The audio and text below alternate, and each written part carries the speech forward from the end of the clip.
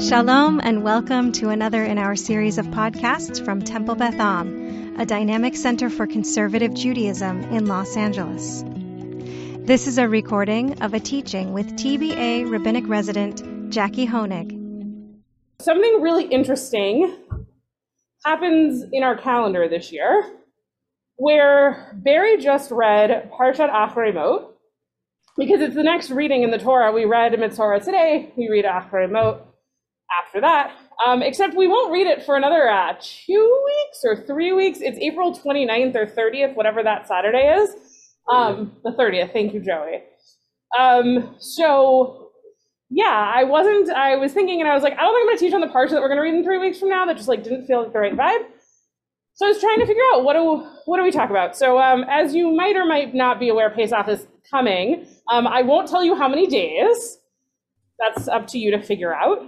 And I wanted to look at something and sort of figure out something fun. So I brought something fun. I should have said it when I passed it out, but this is always the tension. So I'm going to ask you to not turn the page until I tell you to turn the page, which I know is all it's going to make you want to do is turn the page. So I'm trusting you. So we're going to start with a verse that is not in this week's Parsha. It's Exodus chapter 8, verses 2 and 3. Does someone want to read in a big, loud voice? Joey. Aaron held out his arm over the waters of Egypt. The frogs came up and covered the land of Egypt. But the magician priests did their spells, brought frogs upon Egypt. Awesome. That was big enough, I believe. Does somebody want to read it in Hebrew? Yeah. We're going to read, because we're going to play with the Hebrew a little bit. Vayetz Aharon.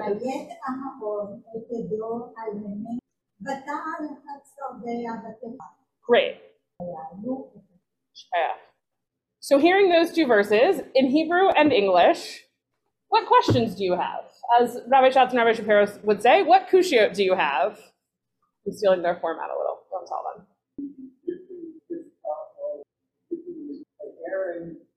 Okay, so the Egyptian magicians were able to replicate what Aaron did. Okay, Tom. Where's my hand? Oh, want to raise the hand? Okay. Yeah. Right, Marlise, were you going to say something? Oh, yeah, there we go. There's the hand raise. Yeah. Okay. I don't know, Gary or Marlise. That's a lot of frogs. That is a lot of frogs. That's a lot of frogs, and I don't know where they all came from. Okay, so that's a lot of frogs. We noticed that Sfardea is in the singular. We noticed that the magicians were really powerful. Anything else? Okay. So I also sort of thought it was interesting that you'd see Sfardea, and then I brought the second verse really because you see Had Sfardeim. So you see the singular and the plural.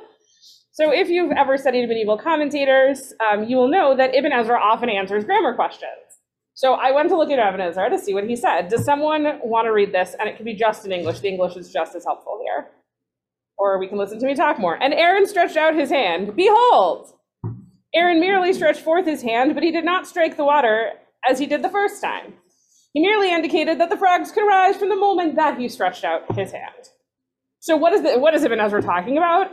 So I went back to look, and it's talking about the plague of blood, if I remember. And so if you look, you've got all the verses. I'm just going to read 17. Thus said Adonai, by this you shall know that I am Adonai. See, I shall strike the water in the Nile with the rod that is in my hand, and it will be turned into blood. So Ibn Ezra is only dealing with the question of this verb, that in one place he strikes and in one place he holds out his hand. So that's kind of what he's got. But when we go to our friend Rashi, Rashi points out the same thing that Tom did and the same thing that ultimately struck me, no pun intended. Does someone want to read what Rashi has to say about this? Joe. English. Okay. The frog, literally frog, came up. Really, there was only one frog, but when they struck at it, it was split into many swarms.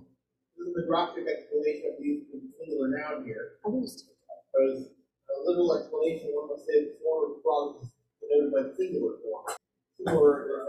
There was the Kenim, form of insects in Old French, a swarm of lice. Great. So Rashi does this thing that Rashi often does. He gives us two answers to the question.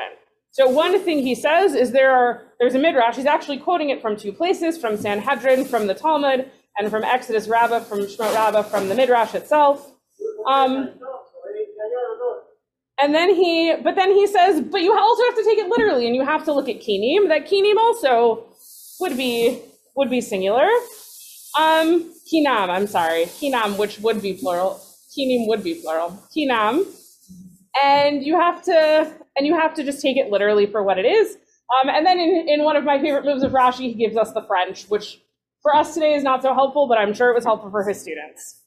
So, what do you think of these answers? Thank you. I like the one frog. As in like a fever dream or like a nightmare? Like, all right then. Oh, interesting. Louder. I could tell you to use your big boy voice if you'd prefer. That even answer is distinguishing magicians that they're practicing magic is really tough. So I think that so I think part of what you're saying is that they can look like his practice making them, so he's pointing over the water to indicate that this is a time that God's good about. It's a way of distinguishing his days. Interesting. Okay.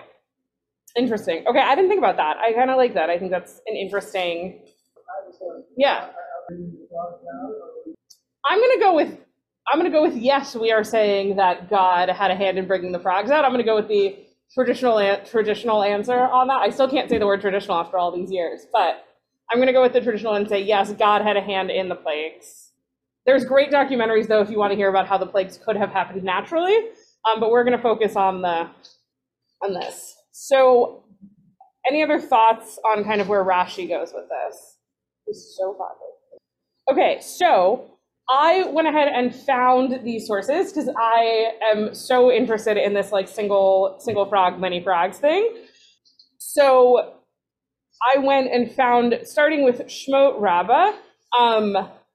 I will say that I only brought half Midrash because then the Midrash is what's quoted in the Gemara and I didn't want to spoil it. So we have here from Shemot Rabbah. Does someone want to read? Aaron stretched out his hand.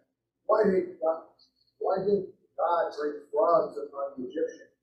Because they would oppress Israel and say, bring us abominable creatures. Therefore God brought frogs upon them. And at that time, they would prepare a cup and it would become filled with. Gross. I'm going to go back to the things of nightmares. Like, I don't know which one's worse. So similar to Ibn Ezra, it's answering a different question here. The Midrash is sort of going in a little bit of a different direction, and it's asking the question, why frogs? Right? It's not saying, was it one frog, was it many frogs? It's just saying, new frogs? Why? Does anyone have thoughts on this one? Yeah. So it's kind of like, first escalation. I do start off kind of like it's wild. Yeah, so right. They get worse. Yeah, it's interesting. I think there's a clear escalation when you look at all 10 together. Like there's a clear escalation from like water turning to blood and like the killing of the firstborn. And I think it would be so interesting. Maybe that'll be next time I teach this. That's what I want to do, is ask everyone to order the plagues of what are the most terrifying. Like what is the scale? I think is such an interesting question. But yeah, this is a clear escalation. You've gone from like this thing that's happening over to like, oh, now there are frogs in your bed and on your head and on your toes and all those places.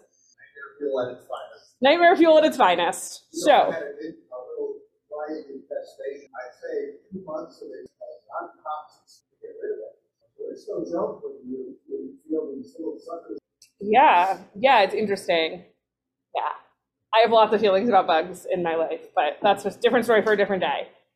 So I also brought from the Gemara a bunch of options. So we'll start just with the first one, with what's labeled as 67. So it's found on page 67b of Sanhedrin, and this 20 is sort of the way Sefaria divides it up for understanding purposes. Does someone else want to read? It is noting that the frog. How does that fit into your nightmare? Right. So what are you picturing when you see this? What's the mental image of this explanation of it? I see the frogs going like this, like multiplying. Do you imagine like a giant frog, or like Yeah. it starts one frog and then it's just Giant. it's like I'm thinking of what's the old Atari game? Frogger. Not Frogger. No, the alien one. Oh, it's gonna come to me. It's the one where there's all these, where you're basically trying to shoot the aliens as they come and they keep getting closer and closer in more waves. Yes. Picturing that, right? So you've got this one frog comes out of the river, and then all of a sudden it just starts multiplying. So the next piece of the Gemara is probably my favorite for a few reasons. I want to point out before you read it that this just was Rabbi Elazar. And now in this next piece, we're going to see Rabbi Elazar ben Azariah. They are two different characters in the Talmud. This Rabbi Elazar we just read is a student of Rabbi Akiva's. And then Rabbi Elazar ben Azariah is a contemporary of Rabbi Akiva. So we've got a generational thing going on here, because the first multiple times I read this, I got really confused. So just to preface it with that. Rabbi Arton, do you want to read this one? Yes.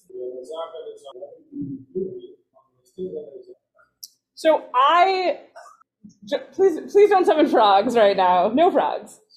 I wonder if it works for rabbis too. You whistle and more just come out of the woodwork. I really love this piece of text on so many levels. I think it's really fun. We get to sort of an insight into Gemara and what might it have looked like as these two men were standing there, where one was like, I have this crazy thing that happened, and the other one is like, are you kidding me? Like, stay in your lane, right? And then it was recorded and written down for all time. Like, that's really my favorite, is not only did someone say stay in your lane, but it got saved with everything else too. So here we see, well, actually, I'll ask you, what do you find in this text other than the sass that I enjoyed greatly? Yeah, Sherry. Did you have your hand up? Oh, sorry. I saw it. Not trying to call you out. So the other thing for me you look like you're thinking very hard. No, okay.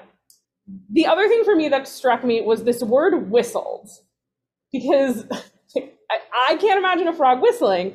So I went to look it up in Joshua. I was very curious. So something that I love when I learn other languages, and I don't know them all in Hebrew yet, is that in different languages, animals make different noises. When you ask someone in their native tongue, what sound does like a cat make, like we would all say meow. So in Hebrew, I know, for example, someone could correct me if I'm wrong, but we would say in English, or a rooster says cock-a-doodle-doo. And in Hebrew, people say kukuriku. Yeah.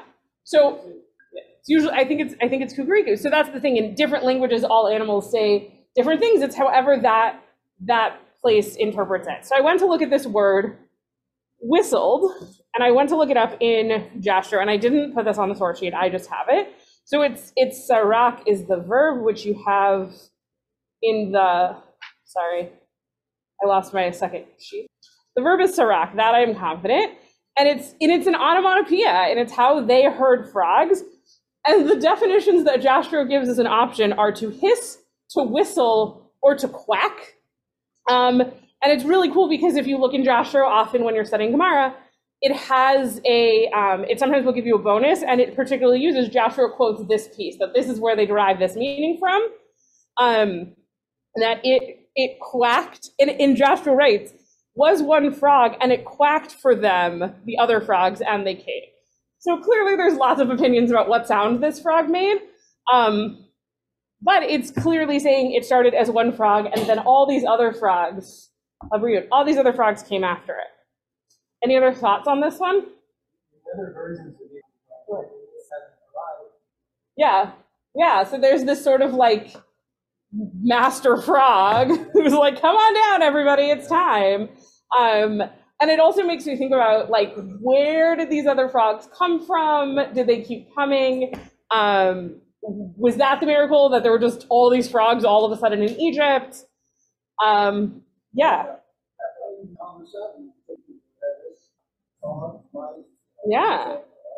Yeah, they call their little buddies up on their cell phones. Hey, come on down. So just in case this wasn't like weird enough, I've got one more that really so this one didn't have a Sefaria translation, so I translated it, and then I sent it to a friend of mine who's a rabbi, I sent it to Rabbi Ben Richards, and I said, can you make sure I translated this right? Because this seems strange. And lo and behold, I was right, and it is just strange. But also, if you want to argue with me about the Hebrew, feel free to do so. Does someone want to read this last bit from Midrash Agadah? One more, Joey? Yeah. It was a single frog, and when they hit it, thundered streams of frogs. Another thing, the frog croaked from outside and fell as answer to the stomach of the Egyptians. When they ground the medicine, it was full of frogs. And when Moshe Rabbeinu prayed to God, they shook themselves off from the dry land. Great. So here in Midrash, so we've got, it's a single frog, and when they hit it, it splintered into streams of frogs. So now I'm imagining just like shooting frogs places. God, I did not think about how strong this is like nightmare fuel. Right. This apparently should have been like not for your, there should have been a disclaimer at the beginning of the podcast. Yeah. Some strong imagery of frogs. And then when the Midrash uses Va'od, like, and another thing, it's saying, okay, it could be that, or it could be this. And this is where this is the part that I had to say, did I really translate this right? It croaked, and other frogs answered from the stomachs of the Egyptian. Tapeworm, interesting, okay. And when they ground the medicine, it was full of frogs. So that seems to kind of fall into the general idea, like there were frogs in lots and lots of places. And then here's one more that I think also can give a really striking image. So now it's very interesting, and it's Moshe instead of Aaron. And Moshe prays to God, and they shook themselves off from the dry land. So this, I pictured, like, if you've ever had a dog or you've seen a dog when they, like, get wet and they, like, shake themselves off, I just imagine the frogs, like, rising out of the ground, shaking themselves off, like, shaking off all the dirt, and then there's a frog there. So, yeah,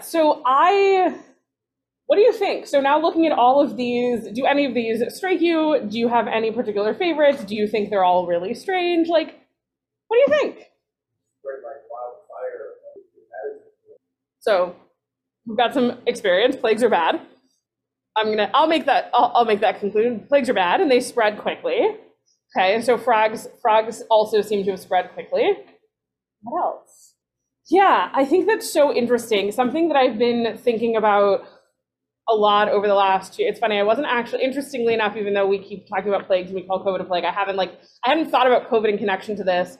But the thing that has struck me so much for the past 2 years is how before this we all used the phrase everybody avoids it like the plague, and then we like discovered how people felt about COVID sometimes, and is it enough? And I think that's such an interesting question, that these frogs clearly weren't enough. And I think the question always is like, what's the line and when is it enough? I think both in Torah, and it comes into questions that like kids ask of like, why did God do this? Or we ask as adults, and when is it enough? And I think that's such an interesting question, both that the frogs were clearly not enough, but also like, where's the line and what is enough? Do you have something, Marlise, or we just get to see you? Okay. Anyone else? Any thoughts? Does anyone have any favorite? Does anyone like any of these more than others, or find them more or less nightmare-ish? Questions I never thought I would ask teaching about research. Yeah. Look, a little horror film. Yeah. Joey. Also, one frog multiplies into two, and so on and so forth. Yeah. Right, that's the Disney movie version, the frog. But what sound does it make? Does it whistle? Does it croak? Does it quack? Right. It's never boring. Yeah. So this is something, so I think these stories are also interesting, and I love this. I am a bit of a grammar nerd, and so I think it's super interesting that two sentences back to back, that they use it in the singular and the plural. But what I love is that our tradition plays with it in so many ways, and that our rabbis catch on to this thing. And it's a thing that I love about the text, and I hope this will engender it to you, this particular example. But our text, to some extent, seemingly sometimes has no limits. The rabbis are willing to look at a little thing like singular versus plural and just play with it and see what comes to them. Like this, I can't even imagine what this day must have looked like as they were sitting around talking about what is happening with these frogs. There are limits, but our tradition is so willing to play with things. I think that for me is the lesson I hope people take is I hope you think about frogs, but not in your nightmares. Right. Okay. Yes. go for mystical. I don't want to look at the Rebbe Akiva's time, the retreats of the rabbinic. Akiva goes for the magical, majestic, wild, kabbalistic. The Ishmael and his followers, and they argue about God follows after out of the river. It's really great. I mean, let's do this. And he goes down into other frogs and Too far. Yeah, it's an interesting. Yeah, it's so interesting. I think something for me that I hope. Well, first of all, I hope you bring this to your Seder, and I hope you ask lots of people questions about what they think the plague of frogs is.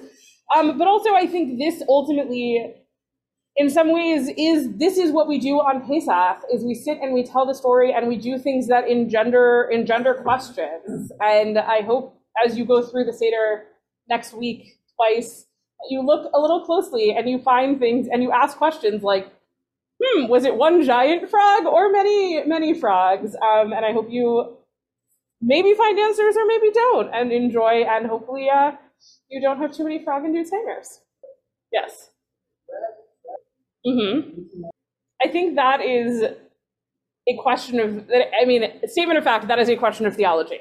I think, and my opinion on this, I think it really depends on what your theology is, and that's how we get these two very different schools. It is clear, to me at least, in what I know, that Rabbi Akiva and Rabbi Ishmael are both deeply religious, God-fearing, God-awing men, and they both have this deep belief in God, and they believe in God's hand, and you see these two schools, and so often there are people who believe in, you find God in the splitting of the sea, and you find God in the frogs jumping out of the river. And there are people who believe you find God in the way that the universe works, and that God made the rules of the universe and doesn't break. There's a beautiful, I think it's in the Mishnah. It's one of my favorite texts, and I should know exactly where it is, and I don't. But it's about that God was so determined to have the rules of creation that in the moments right before creation, God created 10 things. And one of them, for example, was the donkey that Bilam rode, the talking donkey, because talking donkeys don't exist. And it was so magical that God had to create it because the universe was about to have rules. And so it's really a theological question. I think it's something for you to explore of how do you feel about that, of where do you find God? Do you find God in the miracle of the fact that it works every single day, or in the miracle of big and magical? You have been listening to another in our series of podcasts from Temple Beth Am, a dynamic center for conservative Judaism in Los Angeles. If you enjoy these podcasts, we invite you to write a review on the Apple Podcast site or wherever you get your podcasts. For more information about Temple Beth Am Los Angeles, go to tbala.org.